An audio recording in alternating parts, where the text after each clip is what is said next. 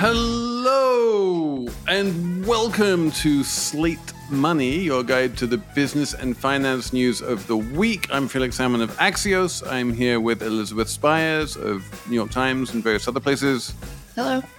I'm here with Emily Peck of Axios. Hi. We have a very special episode this week all about making the world a better place. We have Mr. Bjorn Lomborg. Welcome, Bjorn. I can say hi or hey. You can say hi or hey. You can be Danish or English. I think for this purpose, you will be English. Danish is a little bit rusty around these parts. Introduce yourself. Who are you? And tell me, what is the book you have just published? So my name is Bjorn Lomborg. I'm Danish, as you mentioned, but I'll speak in English. I run a think tank called the Copenhagen Consensus, where we bring together tons of the world's best economists. We work with 7 Nobel laureates in economics to basically try and find out, if you want to spend an extra dollar, where can you do the most good? We've done that for the world. We've done it for Bangladesh and many other individual countries. But now we're doing it for the world again, but for a specific purpose. The world has decided it's going to do all good things in the world, called the Sustainable Development Goals. We're not actually achieving it. So here is a book that suggests 12 amazing things that the world could do at very low cost that'll deliver amazing benefits. So we're going to talk about a few of those things, about the whole conceptual underpinning behind the book, a few of the different ways it can work and how it would work in practice, whether it would work in practice. It's all coming up on Slate Money. Another day is here, and you're ready for it. What to wear? Check. Breakfast, lunch, and dinner? Check. Planning for what's next and how to save for it? That's where Bank of America can help. For your financial to-dos, Bank of America has experts ready to help get you closer to your goals. Get started at one of our local financial centers or 24/7 in our mobile banking app. Find a location near you at bankofamerica.com/talktous. What would you like the power to do? Mobile banking requires downloading the app and is only available for select devices. Message and data rates may apply. Bank of America N.A., member FDIC. When you need mealtime inspiration, it's worth shopping Kroger, where you'll find over 30,000 mouth-watering choices that excite your inner foodie. And no matter what tasty choice you make, you'll enjoy our everyday low prices, plus extra ways to save, like digital coupons worth over $600 each week. You can also save up to $1 off per gallon at the pump with fuel points. More savings and more inspiring flavors make shopping Kroger worth it every time. Kroger, fresh for everyone. Fuel restrictions apply. Let's start with the central concept of the book, which is basically, if you're a government or a philanthropist or anyone who wants to change the world, there is this very quantitative lens which you should use before doing anything, and you call it a benefit-cost relationship. Is that pretty much the very big overarching message of the book? It is. You just summarized all my 300 pages. So benefit cost analysis. So fundamentally, we focus on a lot of things in the world, and there's a lot of issues. And we often tend to get sort of slightly derailed by the causes that have the cutest animals or the most crying babies or the groups with the best PR. And that all makes sense. But what we try to do is to say, well, actually, there's possibly a lot of fairly boring things that would have huge impact at very low cost. Shouldn't we know about that? So we're basically making, if you will, a price list for some of the best things you can do in the world. Let's talk a little bit first about the concept of measuring what you call the sizes and the prices using the same measuring stick, which is dollars. Every idea in your book, even something like we should switch to e-procurement or we should do more trade, it comes with a price that this is the cost of it in dollars. And then it comes with a benefit in dollars. And even if the benefit is, kids get better education, you put a dollar price on that. And I know that people can feel a bit uncomfortable with just saying, how do you make all of these very incommensurate things commensurate by reducing them all to dollars? Is that really possible? Remember, we do this all the time. So when you go into a supermarket, you really do put into dollars very, very different things, not just apples and oranges, but all the things you buy, they all have price tags on them. But it doesn't mean that we shouldn't be concerned about, are we doing the right thing here? What economists try to do is to say, well, what's the cost? Well, typically, most of the cost is actually going to be dollars. If you want to get kids better education, you have to pay for more schools or better teachers or better teaching equipment, that kind of thing. If you want to save people from tuberculosis, you need to pay for the drugs and have staff of medical people and all that stuff. That's sort of understandable. But the real issue, and what I think you're aiming at, is how do we measure the benefits in terms of dollars? Because that's sort of obviously, that feels wrong, right? Because it's children flourishing more, it's children knowing more, it's people not dying. Those are obvious things that we shouldn't be putting into money. But remember, we do all the time. And let me just give you one example. When the Department of Transportation in the US and pretty much everywhere else in the world decides we have this road, should we make it more safe? Should we make a middle divider or something? They essentially make a trade-off between saying, if we make it safer, it means fewer people will die in this road, but it also costs more money. And typically what they do, and this is not unsmart because they've also given this a lot of thought, right? They think if we can do it really cheaply and save a lot of people, it's a good idea. If it'll cost a lot of money and you can only save very few people, maybe we won't do it. It turns out that the US government consistently, not totally consistently, but reasonably consistently, decides to say, if we can save one human life for less than $10 million, we'll do it. If it costs much more than $10 million, we won't do it. One thing I thought that was interesting in your book is you had these great charts.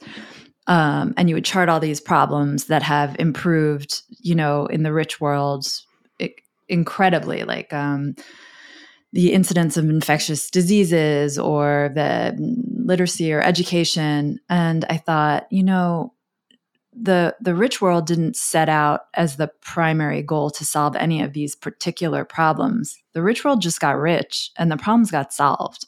And so not nitpicking, but choosing based on this very complicated cost-benefit analysis, which problems to go after, maybe obfuscates what would be an easier solution or maybe a harder solution, which is for the developed world to get richer, because that's what's going to solve all these problems in a much bigger way more quickly. Like if you look at the numbers on China, right? China didn't set out to solve infectious disease or child wasting or anything like that. China decided to do more capitalism and they got richer. And then a lot of these problems went away. So you're absolutely right. I mean, for the developing world, for the poor part of the world, if you get rich, you will solve many of these problems. That's absolutely true. The problem is it's not very obvious. How do we go about getting richer? Now, you could say, well, everyone should do like China. That's clearly hard because only China managed to do that right now. So it's not that that's not a good other idea. And we should certainly recognize the fact that if you get more economic growth, you lift out a lot of people from poverty. And that's one of the biggest problems in the world. So absolutely, we should be focused on that. We actually address that partly in the book with trade. We know that one of the things that made China rich is that they got to be the world's workshop. They basically got to trade a lot.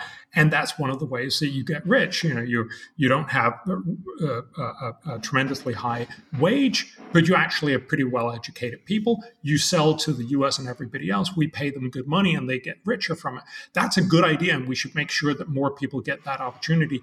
In the rich world, we've become sort of slightly disillusioned with trade because it leads to the Rust Belt and all these other problems. And those are real issues. But we should still remember how good this is for a lot of the poorer part of the world. So let me ask you the same question the other way around, which is you have a chapter at the beginning which basically said we, a few years ago had these wonderful things called the Millennium Development Goals, and a lot of them came very close to being met. Some of them actually were met. And I think most of us will remember things like the Global Fund to fight AIDS and other diseases in Africa. There was Gavi, the Vaccine Alliance, also in Africa. Literacy rates, especially for girls in Africa, have gone up enormously. The mortality rate for kids under 5 in most of sub-Saharan Africa has really plunged. There's been a lot of sort of humanitarian successes. And these are precisely the kind of things that you are saying we need more of, and you're trying to sort of quantify in this book. But like looking backwards, using the same methodology that you use in this book, you would conclude as a result of these successes, the fact that Africa was not wiped out by AIDS as everyone thought it would be in the early 90s, that Africa is now, however many hundreds of billions of dollars richer as a result of what the Global Fund did. Have you done the sort of benefit cost analysis on things that have actually worked in the past, on those kind of things? And have we managed to do incredible things in the past that we're just not singing loudly enough about? Mm-hmm. So we've done a little bit of back of the envelope kind of argument on those things. I think the main reason why we haven't done it is because it's sort of, it's intellectually interesting, but we're past that. We've done that. It doesn't actually help policy. But the main point here is, again, to say that most of what we've done is looking ahead. And what you rightly point out is we were very good at the Millennium Development Goals, which ran from 2000 to 2015, to say, let's do a very few specific, mostly really smart stuff. And we achieved a lot. But then, the UN said, oh, wow, this went really well. Let's do this again. But the problem was that these Millennium Development Goals literally were set by 6 guys in a back room in the UN, Kofi Annan and 5 others. And the story is that they met the environment, the guy who ran the environment agency a couple of days before they were going to launch, and they were like, oh, we don't have any environment, so they put in an environment target as well, which was then water and sanitation. And that's probably not the way you want to do global goals kind of thing. So this time around, they said, let's ask everyone what they think should be in these global goals. And not surprisingly, when you ask everyone, you get everything in there. We ended up with an enormous package of stuff, ranging from going from 2016 up to 2030, where we basically promised everything. We promised to fix hunger and poverty and war and corruption and climate change and jobs and education, and get more urban parks and more sustainable tourism. There's literally not anything in there that's not, promising something for whatever field you're in. We promised everything to everyone. And so this year, 2023, the world is at halftime for the SDGs, the Sustainable Development Goals, and we're nowhere near halfway. We're just basically failing. Even the Secretary General is now saying we're far off track on our promises. And so what we're trying to say is, look, if you're promising everything, you're not going to get anything done. You have no priorities. Let's focus on some really simple, smart stuff. But they're not that simple, Bjorn. I mean, I have a bunch of things I want to sort of respond to here, but the first thing is, with the vast majority of your 12 simple things are the kind of things that really can and must only be implemented by domestic governments in various developing countries. I think probably the malaria one is the exception. But most of the rest of them, especially things like, governments should move to e-procurement, or we should implement more trade, or even stuff around education, but perforce must wind up being done through government departments, through the political system, through whatever, authoritarian or democratic, system you have in any given country. And it strikes me that is never going to be simple, and it's never going to be something you can just magically make happen by writing a check. So, and this is very, very important. So, what I mean by simple is this is something that we've actually demonstrated how to do in many different circumstances. So, let me take one example, which is education. We both say how you shouldn't do education. So there are lots of things where government has spent enormous amounts of resources on education and gotten very trivial or no output. For instance, Indonesia famously in the early 2000s, very well-intentioned, decided they were going to spend twice as much money on education. So they hired a lot more teachers. They doubled the wage of each teacher, and because of the way it was rolled out, it actually happened in different regions at different times. And so you can make a pseudo randomized controlled trial study, and they did. And it's a very famous paper. It's called Double for Nothing. So basically, the Indonesians spent twice as much money. They have one of the lowest class sizes in the world. And you could not measure the impact on educational outcome. Now, the teachers are much happier, which is great, but presumably not the main goal of educational policy. So fundamentally, you can spend a lot of money and achieve nothing. So this is not what we should be doing. Yeah, in your analysis, how do you weigh cost effectiveness against urgency and time sensitivity? We don't. We only look at what is the cost. Typically, the cost is right now, but sometimes it'll be over a number of years. For instance, if you try to fix tuberculosis, it doesn't help just try to fix it 1 year. You actually need to fix it a lot of years before it sort of sticks. The same thing with many other infectious diseases. But most of the cost is right now.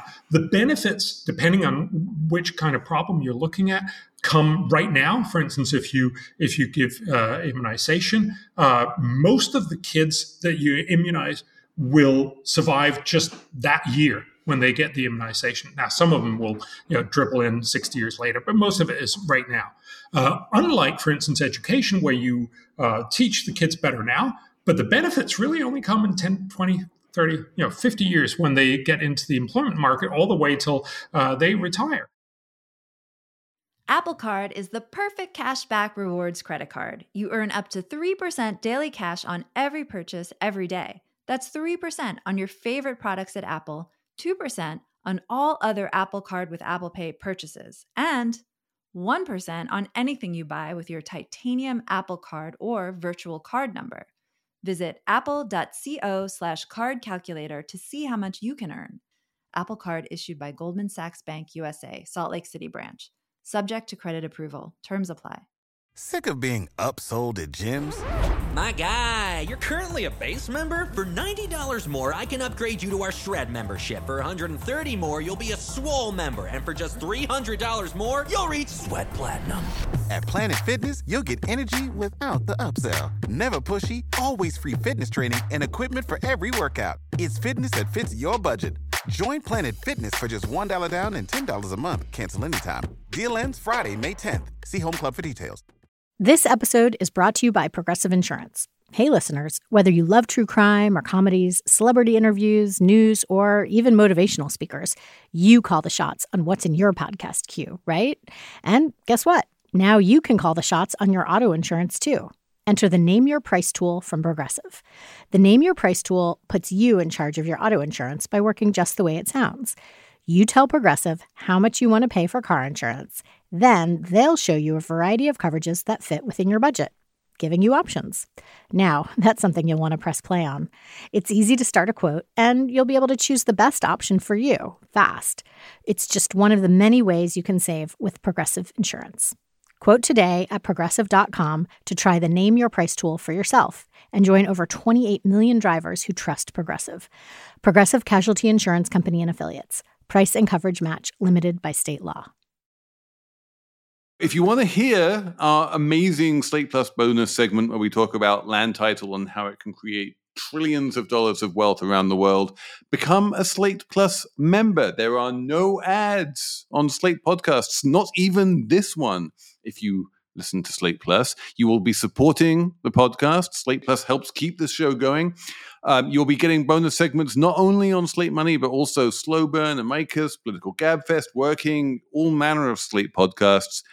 You will learn amazing drops of knowledge from Bjorn Lomborg and various other guests. And you have unlimited reading on the Slate website, access to every article ever published and every advice column, and you never hit the paywall. So become a member at slate.com/moneyplus.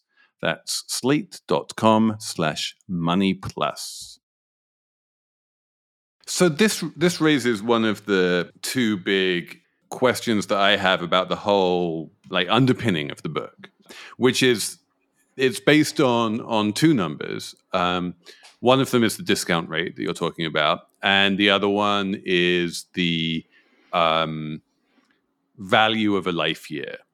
And it strikes me that where you end up with all of these 12 different chapters is incredibly, is very, very deeply a function of where you set those two numbers, like in the appendix at the end of the book. The fact that you're valuing a life per year results in a bunch of interventions for children and infants, because those lives are worth much more than if you save the life of a 40-year-old and half their life is gone already. So, so that's one thing you do. And then also, because you actually mentioned this in the book, there's this weird cutoff that if you prevent a stillbirth, that is considered much less beneficial than if you prevent a baby from dying, at 1 week, because that's not a life year, saved. And these kind of weird paradoxes. At one point, you mentioned that saving children's lives is worth billions of dollars, but at the same time, if you get women to have fewer babies, that's also worth billions of dollars. And it's well, which one do you want? Do you want more? Do you want more children, or do you want fewer children? So there's a lot of this just comes from that one life year thing. And then similarly on the discount rate thing, you have a relatively high discount rate, which means that you do wind up pushing things like immunizations and bed nets, which save lives relatively quickly at the expense of, say, climate interventions that would take decades and decades to get moving. If you set a very low discount rate, that is, you basically say the future is incredibly important, everything becomes much, much better deal, especially things that are far away. But remember, and we've actually tried to get our researchers to do this, but it turns out that this is almost impossible to do. If you start thinking about, for instance, people in the climate conversation will say, but surely the very far off future where climate policy will have a much greater impact is hugely important as well. But remember, if the future is hugely important, then helping people with malaria today not just means that these people will survive, but that their kids will be much better off, because not only will they actually have a mom instead of not having a mom, but they will also have much more opportunity to give them capital support and give them education, and it'll have huge impacts and possibly incredibly large impacts in the far future. And then you very easily get to this very paradoxical outcome that has also been remarked in the climate debate. If you put a very low discount rate, that is, the future is incredibly important, the outcome becomes, you know what? All of us should just eat porridge and then leave all the rest of the money to future generations, which of course should also just eat porridge and leave all the money to future generations, and so on, because the indefinite future is just way too important. And there, I think the important point is just to recognize nobody actually does this.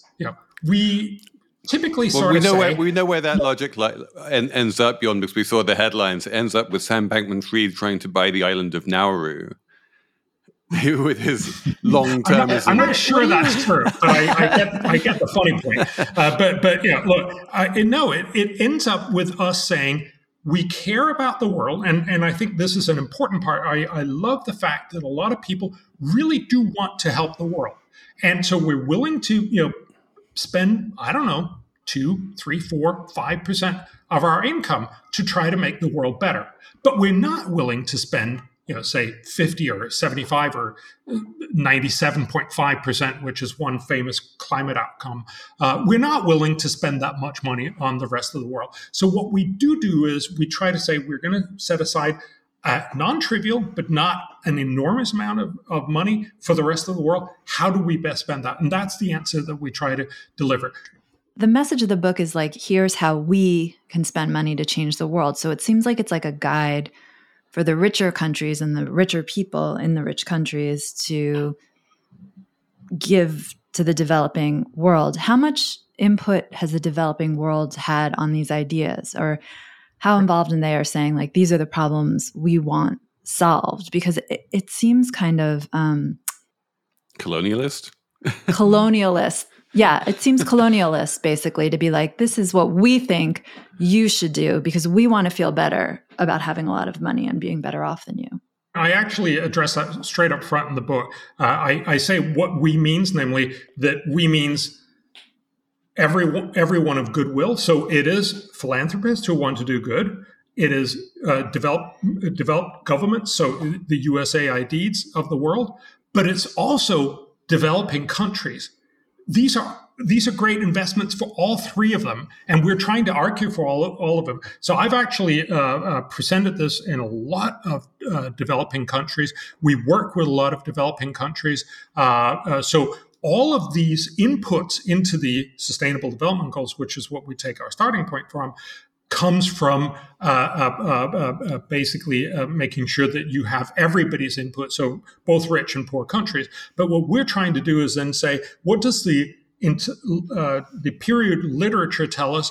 Where are the best deals? And those are presumably not something that matters whether you're rich or poor. This is simply about saying, where are the best deals in the poor half of the world? And this is true both for poor countries or for development agencies from the rich world. And so I'm trying to tell both. I'm actually trying to tell everyone, this is where you get the biggest bang for your buck. Whether you're a poor country government that wants to do good for its citizens, or whether you're a rich country that through development aid wants to do good in poor countries. I just can't imagine philanthropists telling the United States government, I guess it happens a lot. These are the programs you must do. We know better than you. You know what I mean? It's just... they do that. It's incredibly... Okay, yeah. I am not, and I hope I'm not coming across that way. I'm not saying we know better than you. What we are saying is that this is what the literature shows are some of the best deals available. So we work with the Indian government, Niti Aayog, which is their central think tank to look at where you spend resources. We've done the same thing for Bangladesh, for Ghana, for Malawi, for a number of other countries, including Uganda and Eswatini. We're right now working with Tonga and the South Pacific. We're working with them all and saying, what does the literature say? And these typically period published economic estimates of how much did an intervention cost and how much good did it do.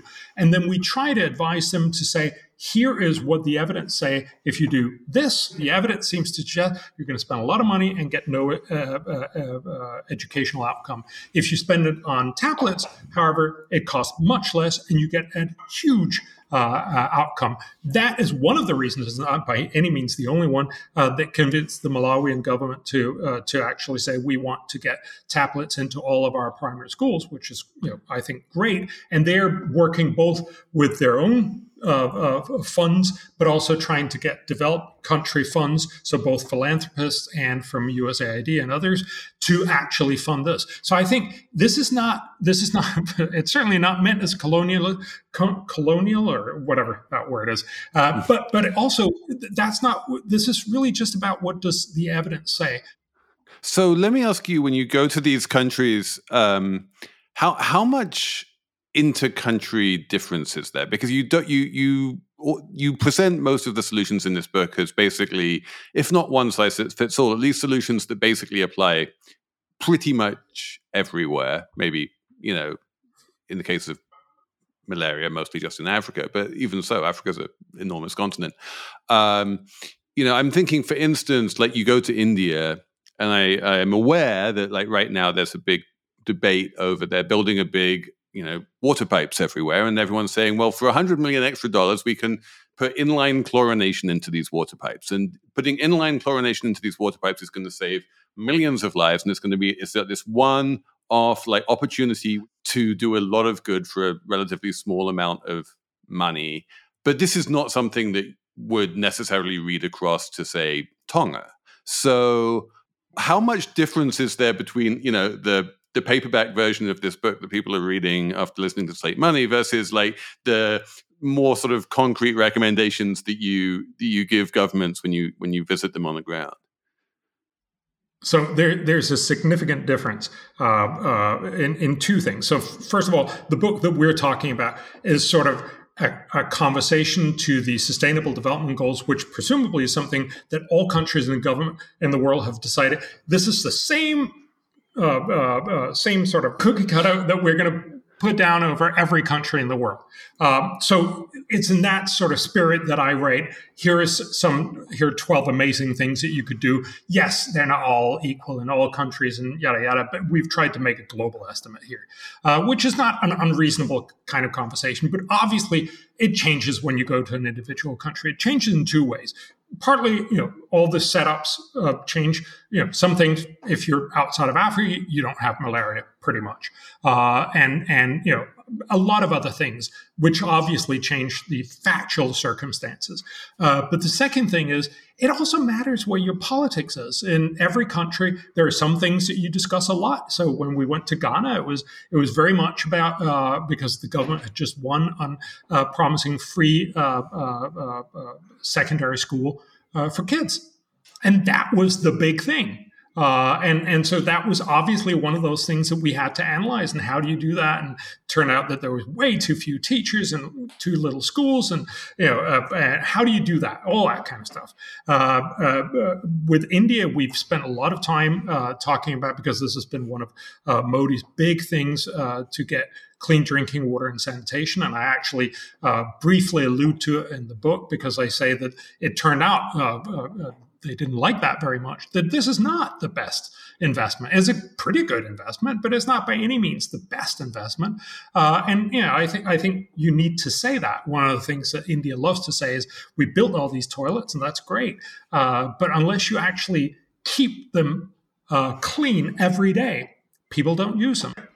One of the things that we've tried to do with this book is simply to show people there are these 12 amazing, look, it'd be amazing if it was really just 12, right? I mean, but roughly 12 amazing things in the world. How about we start doing some of those? I would love everybody to do all 12, but I'd be happy if we can just do 3 or 4 of them. So on a superficial level, a lot of your argument sounds a lot like what effective altruists argue for, but they tend to have a long-termist bias. How would you distinguish between the way you prioritize and the way they think about it? Effective altruism is fundamentally the exact right idea, is to say, I want to do good in the world and I want to do it effectively. That's exactly where we agree. I think they tend to like more interesting things. They also go a little bit out more in the sort of philosophical area. And as you point out, they very often go for very, very long-term thinking. One of their big things is that if humanity is worth preserving and this is our long-term future, nothing else really matters. I love reading them. I love talking to them, but I think it's a totally sort of detached from what most people think, which is really, the next year is incredibly important. The next 4 years are incredibly important. We work with Haiti and as one of the governments that we work with when it still only didn't work, but not totally fell apart as it has now.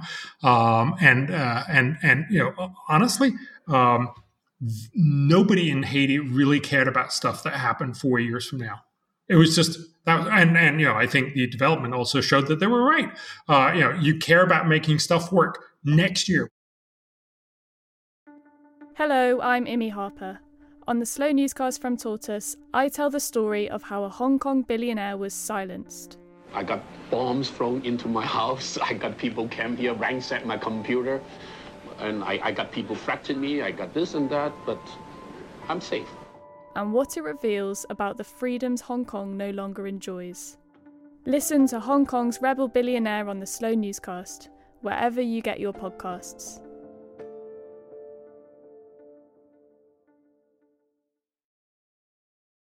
Let me ask you finally just about how individuals play into this, because a lot of what you're talking about is things that are enacted either by like the health ministry or the education ministry or something like that in a government somewhere, or at the one step removed, where you have a big, powerful Western agency like USAID that is able to go into those ministries and twist arms and say, like, we're going to write you this check just as long as you spend this money on this thing, and they can earmark the money and they can shepherd it along and they can bring it out in tranches and make sure it's going to where it's intended to go, or at least in theory, that's how it works. Me as a guy writing a $100 check, like I have no ability to talk to the Bangladeshi education minister. How do I? What's the best way for like a little old me to make a difference? And like in my mind, it's just malaria, but maybe I'm wrong about that. The big thing, I think, is to say, look, you're clearly a person of goodwill. You want to help the world. You presumably also, care about the rest of the world. You've certainly read the book, so now you want to do something. I think it's about getting that message out, because one of the things that I find constantly, so when you go talk to USAID, for instance, they're incredibly encumbered by the fact that a lot of Congress people have put all kinds of guardrails in. No, you cannot spend it here. You must spend it this way. And honestly, it feels like a lot of people have just put up these regulations because they met with someone who said that you should do this or you shouldn't do that. And so help the USAID to actually focus more on the smartest things. And likewise, ask, make it not okay to just do something that sounds good, but actually do something that does good. A lot of the money that we spend, I sort of semi-facetiously make this argument. A lot of money in the development sphere and philanthropy sphere goes into picking up straws in the Pacific Ocean, that kind of plastic straws, and clearly that's bad. But in the big scheme of things, probably not the main issue. If you care about these things, about 80-90% of all plastic garbage in the ocean comes from fishery equipment. Maybe we should be more concerned about that if we actually want to care about it. But it's also like, as long as at least half a dozen million kids die each year from easily curable infectious diseases, maybe that's our a slightly bigger issue. And so let's make sure that we don't just applaud everybody who spends money, but let's also sort of gently push them towards spending it really effectively in some ways that'll actually have a huge impact. So I think this is not a great answer, because there is no great answer. No, I think this is exactly the answer that I was kind of coming to myself, which is basically the answer that it's all political. The ability that I have as a US citizen is basically the ability that I have to influence Congress, which in turn can influence USAID and work out how much money we're spending on foreign aid, whether we do things like PEPFAR and Gavi and the Global Fund. And for me, it's political one layer on as well, that the influence that France or the Netherlands or Norway has on Malawi or Eswatini or Tonga is, again, going to be mostly political. And, you get to twist arms, and maybe France goes up to, Botswana and says, you should put tablets in schools, and it will provide all the money, just as long as the tablets are made by a French company. This is the kind of thing that always winds up happening. And it's my sort of big picture here is it's politics all the way down. And especially when, you're enumerating the costs so assiduously in dollars, I think we kind of lose track of the fact that the real obstacle here is not actually financial. It's inevitably political, both at the developing country level and at the developed country level. Yeah, that's what I was trying to say before with talking about China. Like, China has a strong autocratic government that's able to implement policies to enrich itself, to make the lives of its citizens better. If a country has a strong government that's if not well-resourced, but resourced and efficient, a lot of these problems can be solved within that country and that local government, right? It is a political and government issue more than a money, where do you spend it issue. I think you're saying slightly different things, Felix and Emily, because I feel like, yes, if the countries are richer, they can fix a lot more. But Felix, if they have a strong government, your argument is more that it's not actually about allocating more money. It's just about politics. I think there's certainly an argument for partly that politics needs to be clear and more honest about what it is that they're trying to achieve.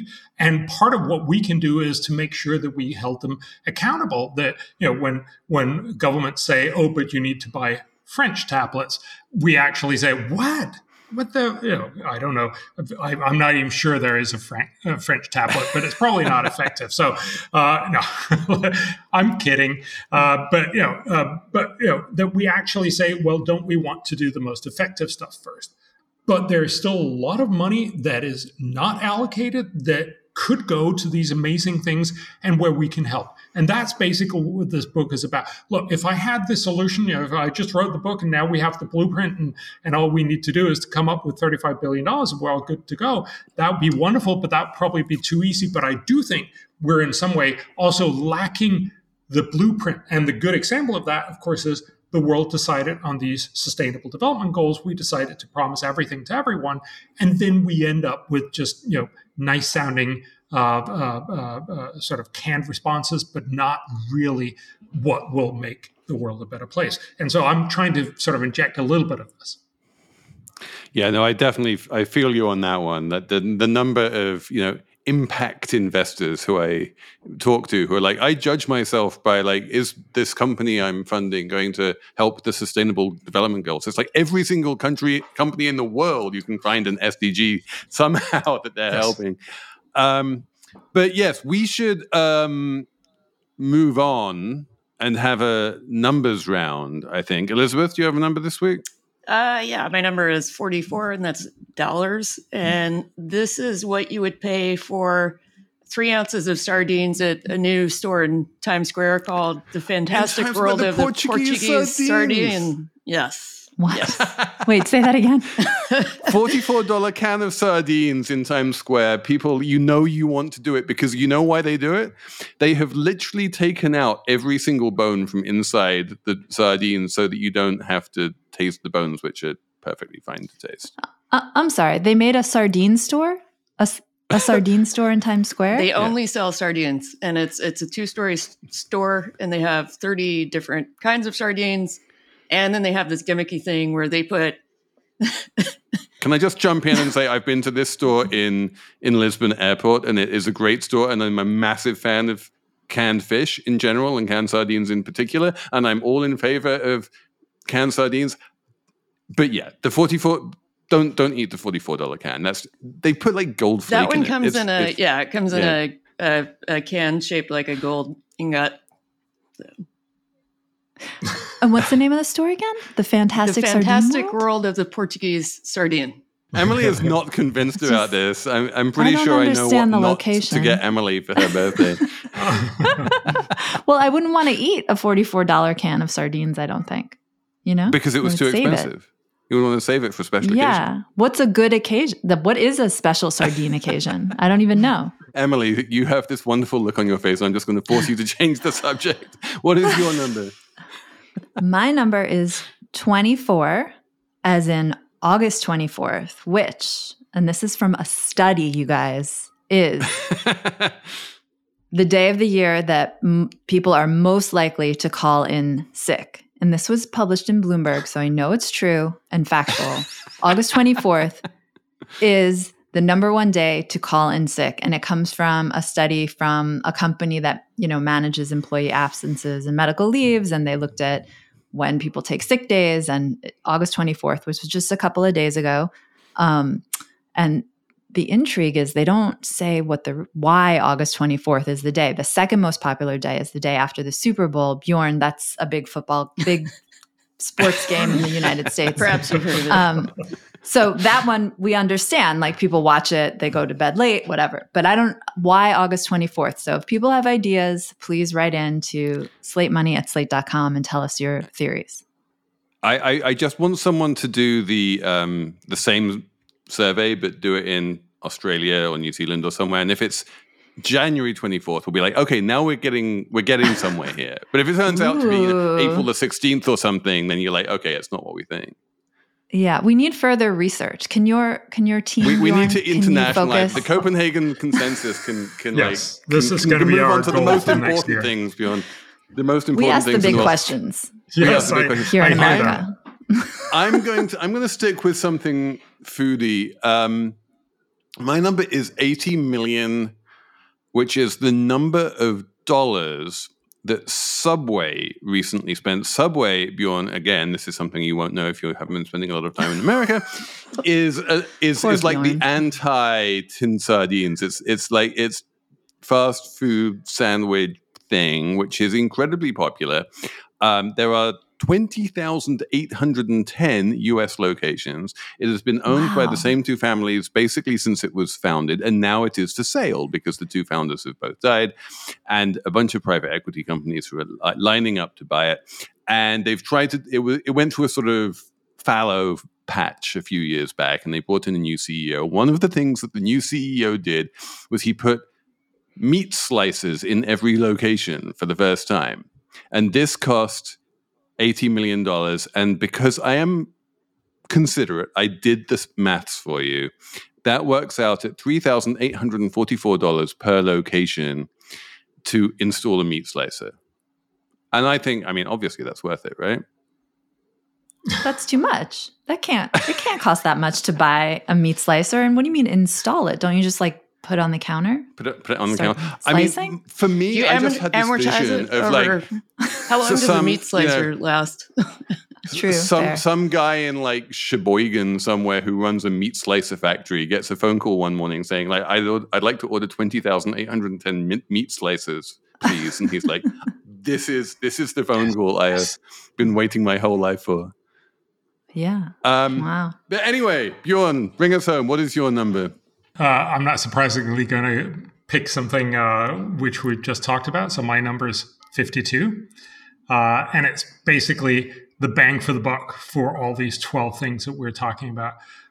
So we're talking about, basically when we try to fix tuberculosis, maternal newborn health, malaria, nutrition, chronic diseases, the whole shebang that we've been talking about, it'll cost about $35 billion a year, but it'll save 4.2 million lives each and every year. And it will generate $1.1 trillion in higher economic benefits for the poor part of the world. So that's a part of the answer to you, Emily, and on how you actually get people richer. If you take all of that into account, it ends up to being about $2.1 trillion. Or for every dollar spent, you've done $52 worth of good. That's one of the best things that we could possibly do in the world. So let's do it. That's less money than Elon spent on Twitter, right? Didn't he spend 40-something billion? Yes. He spent $44 billion on Twitter. Yes. He could have spent $35 billion. That's about how much value he's destroyed at Twitter. So yeah, he's destroyed over $1 trillion of value he could have spent on Bjorn's 12 things. On our things, yeah. I think I'm right in saying that it's less than the annual budget of the New York City Schools Department. Yeah. And what that goes to show is just, doing really smart stuff can be very, very cheap. And it would be fantastically transformational. So again, all the things that we've discussed, and yes, this is not easy, and certainly it seems unlikely that you can just use this 52 number, a little bit like the 42 number from what's his name? Douglas The Hitchhiker's Guide to the Galaxy? Yeah, Douglas Adams. Guide to the Galaxy. You can't just put out one number and say, oh, that explains the whole world. But it does give you a great sort of base from which to have this discussion. With that, Bjorn Lomborg, thank you so much for coming on the show. It's been brilliant having you here. Wonderful. Thanks everyone for listening. Thanks for writing in, slatemoney@slate.com. Thanks to Patrick Fort for producing, and we'll be back next week with more Slate Money.